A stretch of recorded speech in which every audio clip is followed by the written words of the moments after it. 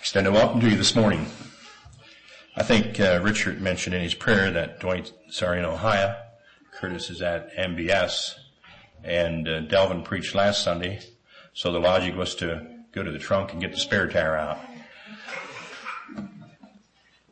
Book of James, chapter 1, verses 22. But be ye doers of the word, and not hearers only, deceiving your own selves.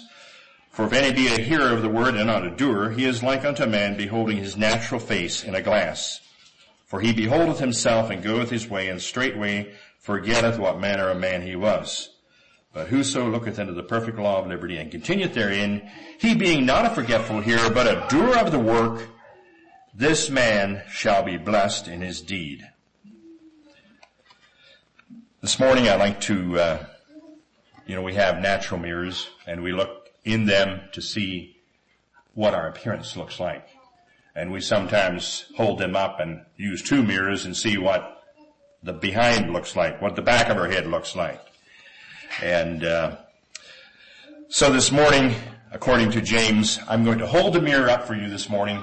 You have to decide what you see by the Spirit of God. I'm only holding the mirror. Allow God's Spirit to speak to you. And the message I'd like to leave with you this morning, meditation.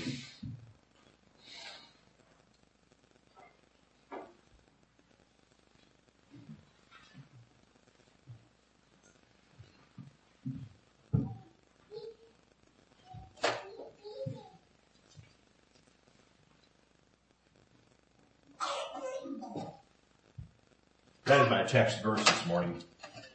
Can you see that from the back row? Good. Ephesians chapter 3, verse 16.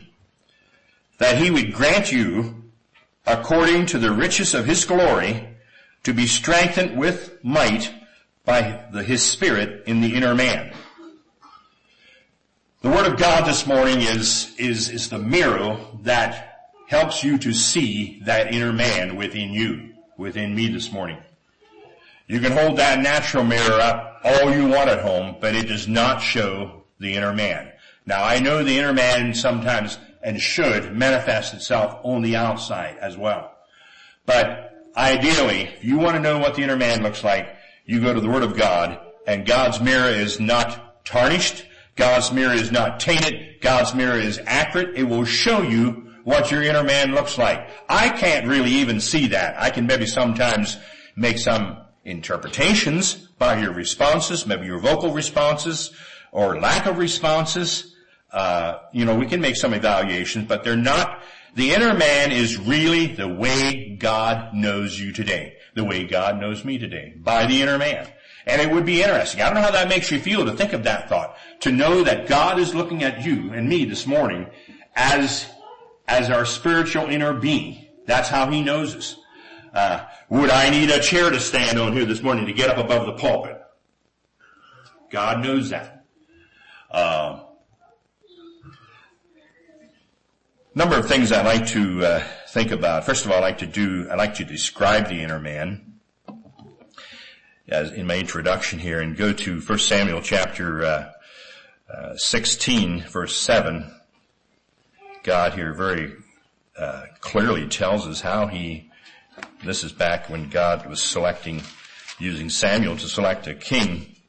1 Samuel chapter 16 verse 7, But the Lord said unto Samuel, Look not on his countenance, or on the height of his stature, because I have refused him. For the Lord seeth not as man seeth, for man looketh on the outward appearance, but the Lord looketh on the heart. God is looking on that inner being of you this morning. That's what God is ultimately concerned about. The physical part of our being, and I know it's the part that meets our environment. But we need to realize that's really secondary. It's really secondary. Doesn't matter the color of our hair, the absence of hair, or the kinks or the curls or whatever. That's secondary. God is concerned about my heart. God tells us that here through the prophets, as he was talking to the prophet Samuel. Man looketh on the outward appearance, but the Lord looks on the heart. Again, I ask you, how does that make me feel to know that God is looking inside, at my spiritual man, the inner man, as the Ephesians writer there calls it. I like what Peter says, 1 Peter chapter 3 verse 4. He says it this way, 1 Peter chapter 3 verse 4, behold, I wonder if that's in James here yet. 1 Peter 3 verse 4, but let it be the hidden man of the heart, in that which is not corruptible, even the ornament of a meek and quiet spirit, which in the sight of God is of great price. Now it's talking to the women there particularly, but I think we men can apply that truth too. God is looking, it refers to as the hidden man of the heart. It's inside of us. It's that inner being that God knows you and me as. And so it's the hidden man of the heart. Matthew chapter 4 verse 4. These are descriptions, biblical descriptions of what I'm talking about as the inner man this morning. Matthew 4, this is Jesus in his temptations here. Matthew 4 verse 4. But he answered, talking to Satan, he said, it is written that man shall not live by bread alone, but by every word that proceedeth out of the mouth of God. Our nourishment for the inner man, where does it come from? It's the word of God. That's what nourishes the inner man. God's word is what nourishes us. That's why it's so important that we have a daily diet of his word. We want to stay alive spiritually. If our inner man, the hidden man of the heart, is to stay alive, we need to nourish it with the word of God. The proverb writer, Proverbs 4, a couple of verses there,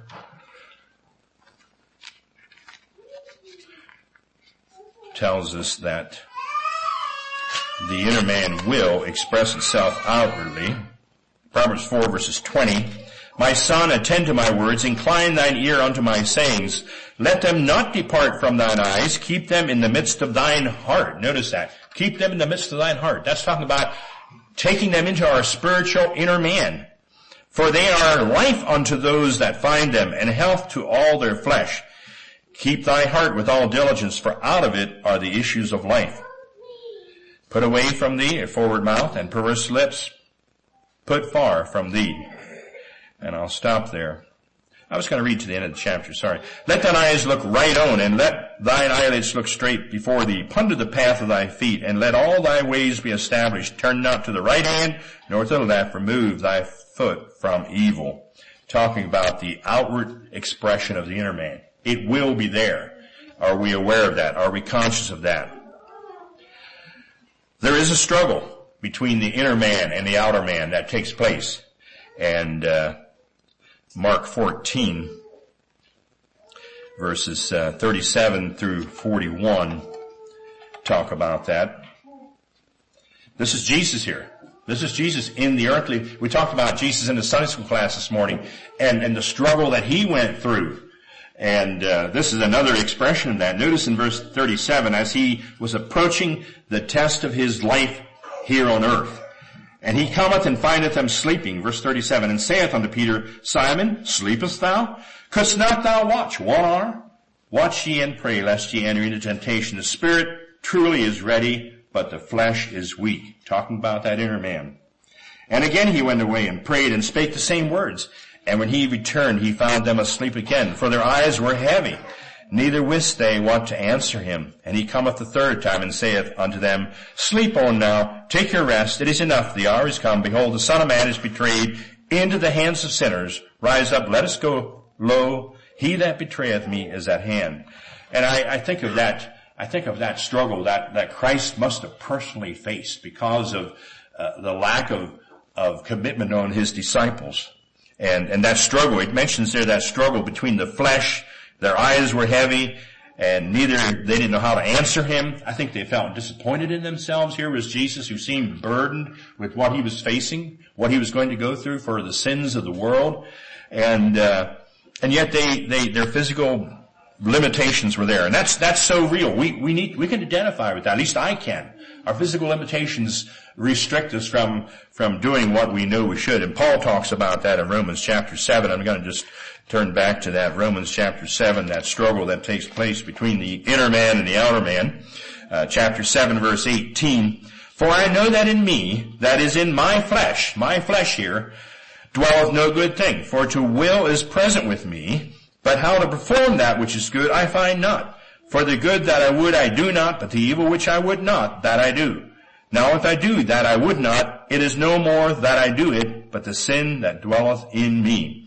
I find then a law, that when I would do good, evil is present with me. For I delight in the law of God after the inward man. Notice that, after the inward man.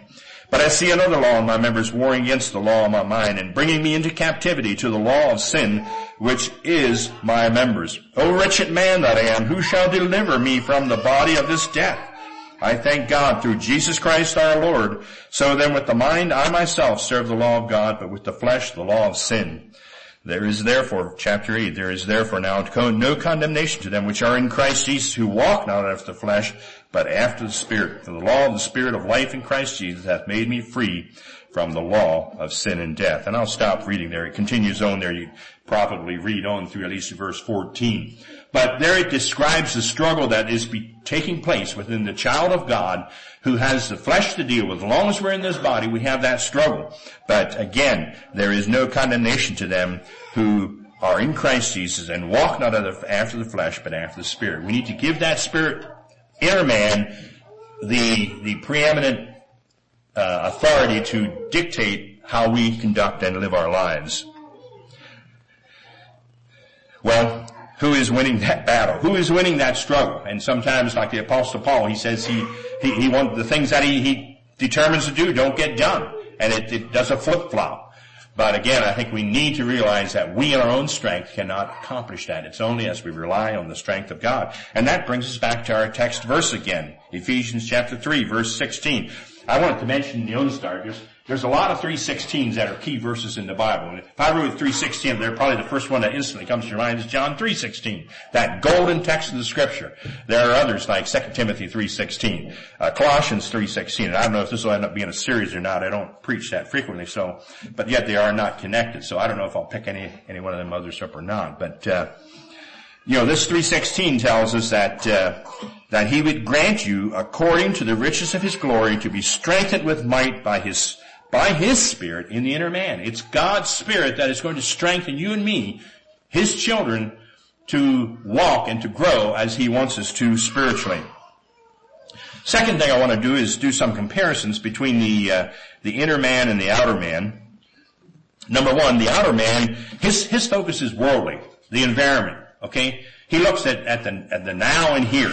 That's the focus of the outward man, the perishing man that perishes. This man is going to perish, and he looks at what's here. What's for dinner? The focus is right here, what I see. That's the outward man. The inner man, on the comparison side of that, is on a godly focus. He looks at things the way God looks at them. Now, isn't that impressive that we can even do that? Now, we talked about that in our Sunday school lesson, didn't we? A little bit with, if God would sit us down and say, okay, this is going to happen or this ain't going to happen, would we be able to comprehend it? I don't know. I'm still digesting that question clearly, but I think if we're spiritual enough, if we're spiritually mature enough, I believe we can at least put forth a good effort to understand it. Whether that will get us totally, that we're going to see exactly as God did, I don't know if we can totally this side of eternity. I think our vision is going to be greatly enhanced once we cross Jordan, and we won't need eyeglasses, and we're going to see as God sees accurately in lieu of eternity. So that's one comparison. The worldly focus of the outward man, I have some scripture verses, but I don't know if I need to take time to look those up. 1 John 3 verses 12 through 15 talks about the worldly man's focus. 1 John 4 talks about the godly man's focus, the inner man. The second thing, the outer man has a definite fleshly motivation. And 1 Peter 4 verse 3 would bring that out. The inner man is spirit controlled. In Galatians 5 tells us that inner man, and Galatians 5 is the fruit of the Spirit. If we have the Spirit of God, the Holy Spirit of God living within us, it's going to be bearing fruit of God's Spirit. Love, joy, peace, long-suffering, etc. So the inner man, spirit controlled, the outer man, fleshly controlled. My stomach growls. It tells me when I'm hungry, and I can, I got to take care of that. It tells me when I'm thirsty. The outer man is focused totally on the satisfaction of the physical body. The outer man, thirdly, the outer man is enmity and rebellion against God. And I was at Romans there, chapter 8, verses 7 and 8. I should just flip back to that when I think. Romans chapter 8, verses 7 and 8. Because the carnal mind is enmity against God, for it is not subject to the law of God, neither indeed can be. Don't even try it. It won't work. That's what the scripture is telling us. So then they that in the flesh cannot please God. The carnal mind, the outer man cannot please God. We just can't do it. The inner man tells us that we are the sons of God. And dropping down to Romans chapter 8, further in that chapter, I'd like to begin reading at verse 14. For as many as are led by the Spirit of God, they are the sons of God. If God's Spirit is directing you, if God's Spirit is leading you this morning, you are a son, you are a child of God. And for we have not received the spirit of bondage again to fear, but we have received the spirit of adoption. We're adopted into God's family. Precious thought. Whereby we cry, Abba, Father. The Spirit itself beareth witness with our spirit that we are the children of God. And if children, then heirs, heirs of God, and joint heirs with Christ. So be that we suffer with him, that we may be also glorified together. And again, that helps us to understand Job a little bit. We may suffer. We likely will suffer. But again, it's for the glory of God. For I reckon that the sufferings of this present time are not worthy to be compared with the glory which shall be revealed in us.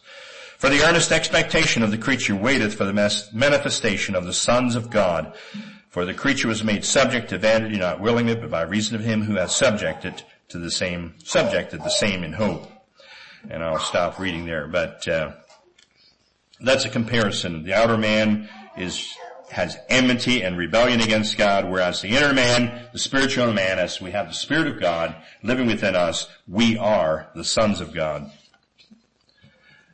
Another comparison, the outer man is led and controlled by Satan, our carnal man. The ultimate dictates are received from Satan.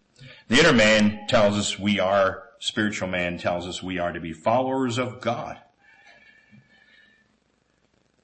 Fifthly, the outer man is recompensed and unknown of God to a certain degree. God knows everyone, but the reward is not the reward that you will experience carnally by not accepting Christ is not in the realms of heaven and glory. Whereas the inner man, 1 Thessalonians 3 verses 11-13, tells us that we are known of God.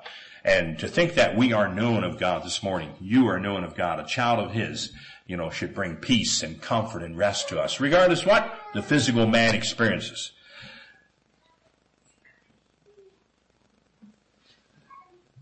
The next section I want to think about is, how does the inner man get strengthened? Number of things that I thought of here in relation to our text verses, or around our text verses here in Ephesians. I want to back up and read some of the verses around our text, verse 16. Going to Ephesians chapter 3, verse 14. For this cause I bow my knees unto the Father of our Lord Jesus Christ, of whom the whole family in heaven and earth is named, that he would grant you, according to the riches of his glory, to be strengthened with might by his Spirit in the inner man, that Christ may dwell in your hearts by faith, that ye being rooted and grounded in love may be able to comprehend with all saints what is the breadth and the length and the depth and the height, and to know that the love of Christ which passeth knowledge, that ye might be filled with all the fullness of God. Now unto him that is able to do exceedingly abundantly above all that we ask or think, according to the power that worketh in us, unto him be glory in the church by Christ Jesus throughout all ages and world without end. Amen. So how does the inner man get strength? The first thing I notice here in verse 15, I believe verse 14 and 15, I believe is to be a part of the family of God. And there is only one way into the family of God, and that tells us there, it says in verse 14, for this cause I bow my knees unto the Father of our Lord Jesus Christ. It's through Jesus Christ that we have access into the family of God. And that's the only way. And Paul is writing here, he says, I bow my knees unto the Father of our Lord Jesus Christ, of whom the whole family in heaven and earth is named. So there's family here in this world, and there's family beyond in the world to come, the eternal world. Again, that's through Jesus Christ, his Son. Those in heaven who have completed their journey, and none of us know when that journey is completed or until it's done. Those of us who are still laboring in his vineyard here in this life, we need to be busy about our Father's business, just as Jesus told his followers, his parents. He said, I need to be about my Father's business. We need to be faithful in serving and laboring in his vineyard.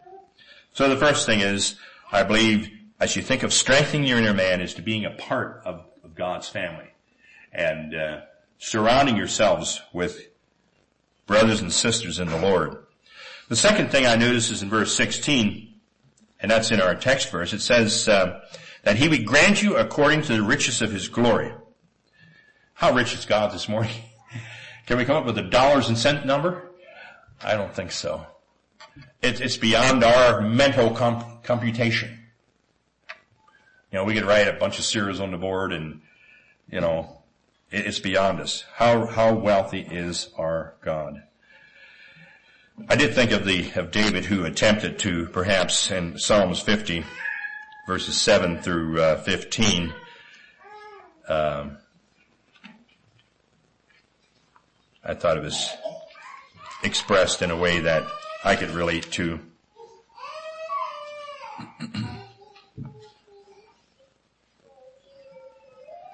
Psalms 50 verse 7, David here, Psalm of Asaph. Hear, O my people, and I will speak, O Israel, and I will testify against thee. I am God, even thy God. I will not reprove thee for thy sacrifices or thy burnt offerings to have been continually before me. I will take no bullock out of thy house, nor he-goats out of thy folds. For every beast of the forest is mine, and the cattle upon 1,000 hills. I know all the fowls of the mountains, and the wild beasts of the field are mine. If I were hungry, I would not tell thee, for the world is mine, and the fullness thereof. Will I eat the flesh of bulls, or drink the blood of goats? Offer unto God thanksgiving, and pay thy vows unto the Most High. And call upon me in the day of trouble. I will deliver thee, and thou shalt glorify me. God is rich. God knows everything. God owns everything. God knows your every need. But the question I need to ask myself is, do I access the riches of God? Am I willing to say, God, I need. And again, those needs many times tend to be external temporal needs. But what about the inner spiritual needs? That's what God is concerned about the most. I've just been telling you that this morning.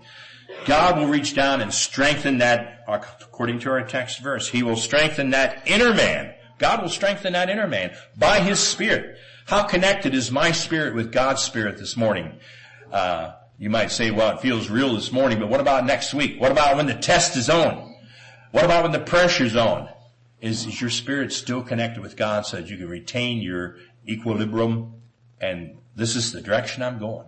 I'm serving God. I don't understand why God allowed this. I may have questions, but can I feel God's strength flowing through to me as I face difficulties, problems? Remember, God knows everything. He owns everything. He knows each one of our needs personally this morning. Whatever those needs are. I don't know, but God does, and I can hold that out to you this morning. God knows your needs this morning. Do I access? God is pleased, I believe, when we come to him and ask of his riches. He's a generous God. He's a loving God. Again, we need to be careful that we're not consuming it upon the natural man, but rather we're asking for the spiritual man, the inner man. Be a part of God's family. Access God's riches. Talk about strengthening that inner man. Access the riches of God for his glory. Again, that's a qualifying factor in there. It mentions that. It says that in the Psalms that I read there, that God gives for His glory. And we need to understand that. It's not for my glory, but it's for God's glory. That's the difference. Sometimes we get those things twisted around. I do anyway.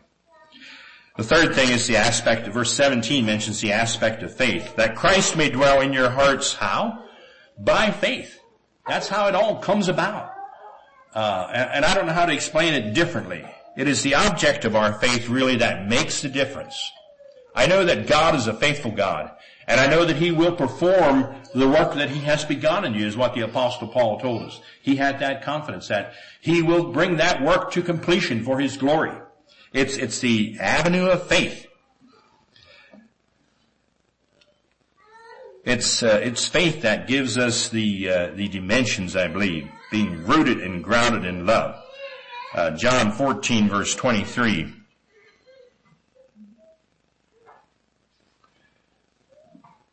Jesus answered and said unto him, If a man love me, he will keep my words, and my Father will love him, and will come unto him and make our abode with him. Make our abode with him. God will make His abode with us in John 14:23. If we love Him, and He says, the Father and I and the Holy Spirit will dwell within us. It's faith that brings that, and our love and commit to Him. How much do I love God this morning? You know, Jesus asked Peter that 3 times. Lovest thou me? Lovest thou me? Lovest thou me? And I believe Jesus would come to us and ask us many times, many days, how much do you really love me? We get our vision blurred. We get distracted by the things that are happening around us. And Jesus comes and says, I'm in control. I've got it all figured out. I know what I'm doing. Why are you frustrated? Why are you frazzled? God has it all in control.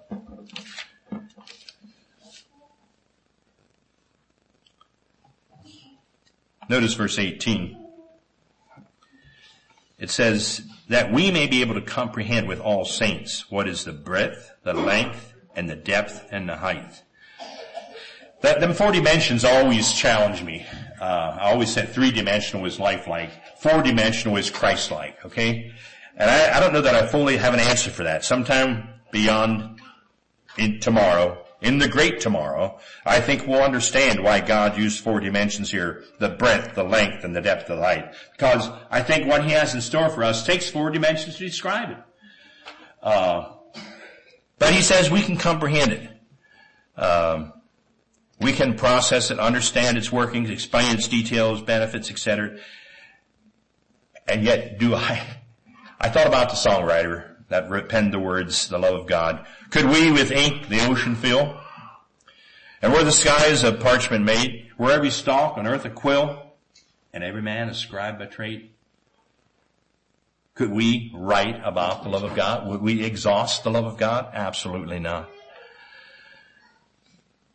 So in one sense, I believe we need to attempt to comprehend God's greatness, God's love.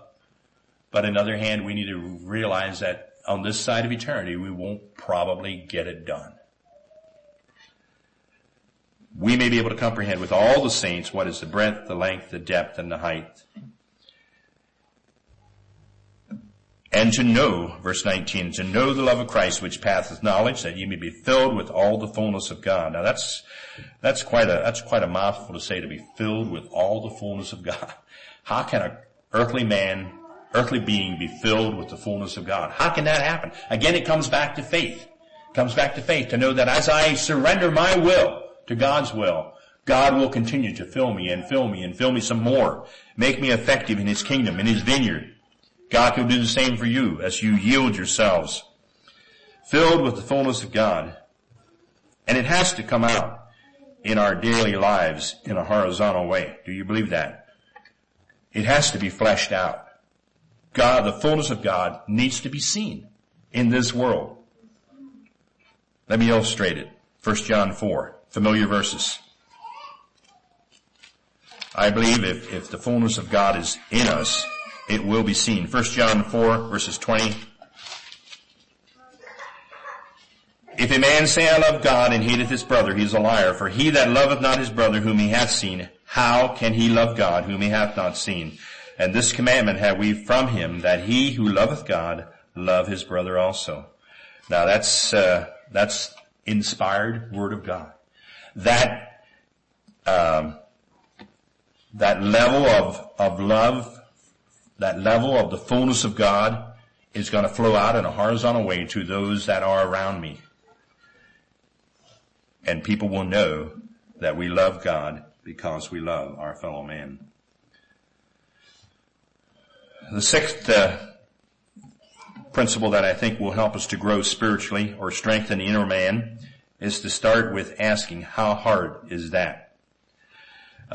Notice it says in verse 20, now unto him that is able to do exceedingly abundantly above all that we ask. Above all that we ask. How hard is it to ask? Well, you decide how hard it is to ask. It sometimes makes a difference who you're asking. I've heard people say, well, I would never ask him or her that. But when you come to God, how hard do you find it to ask? God is God. There is none like him. There is none richer than him. There is none greater than him. But he's inviting us to come and ask of him. He says, now unto him that is able to do exceedingly abundantly above all that we could ask or think. We need to start with asking. Start with thinking. Someone has said this way, too often our prayer lists look like grocery lists. You know, I need this, I need this, I need that. Maybe we need to start asking and thinking like God as we put our prayer list together. God, help me to understand. Help me to grow in understanding what your will is for my life. It isn't simply like the grocery list. Okay, I need this, I need that, and I need that, and we go to God and say, God, that's what I need. We may sometimes need that, but that's pretty limited, because I believe God wants us to understand and think like he thinks. It tells us that we ask or think. He's able to do much more exceedingly abundantly above all that we would ask or think, according to the power that worketh in us.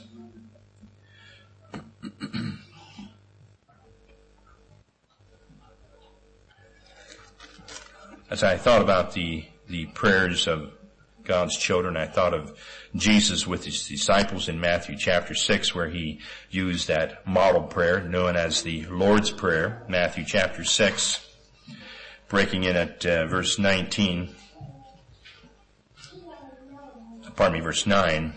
After this manner, therefore, pray ye, Our Father which art in heaven, hallowed be thy name.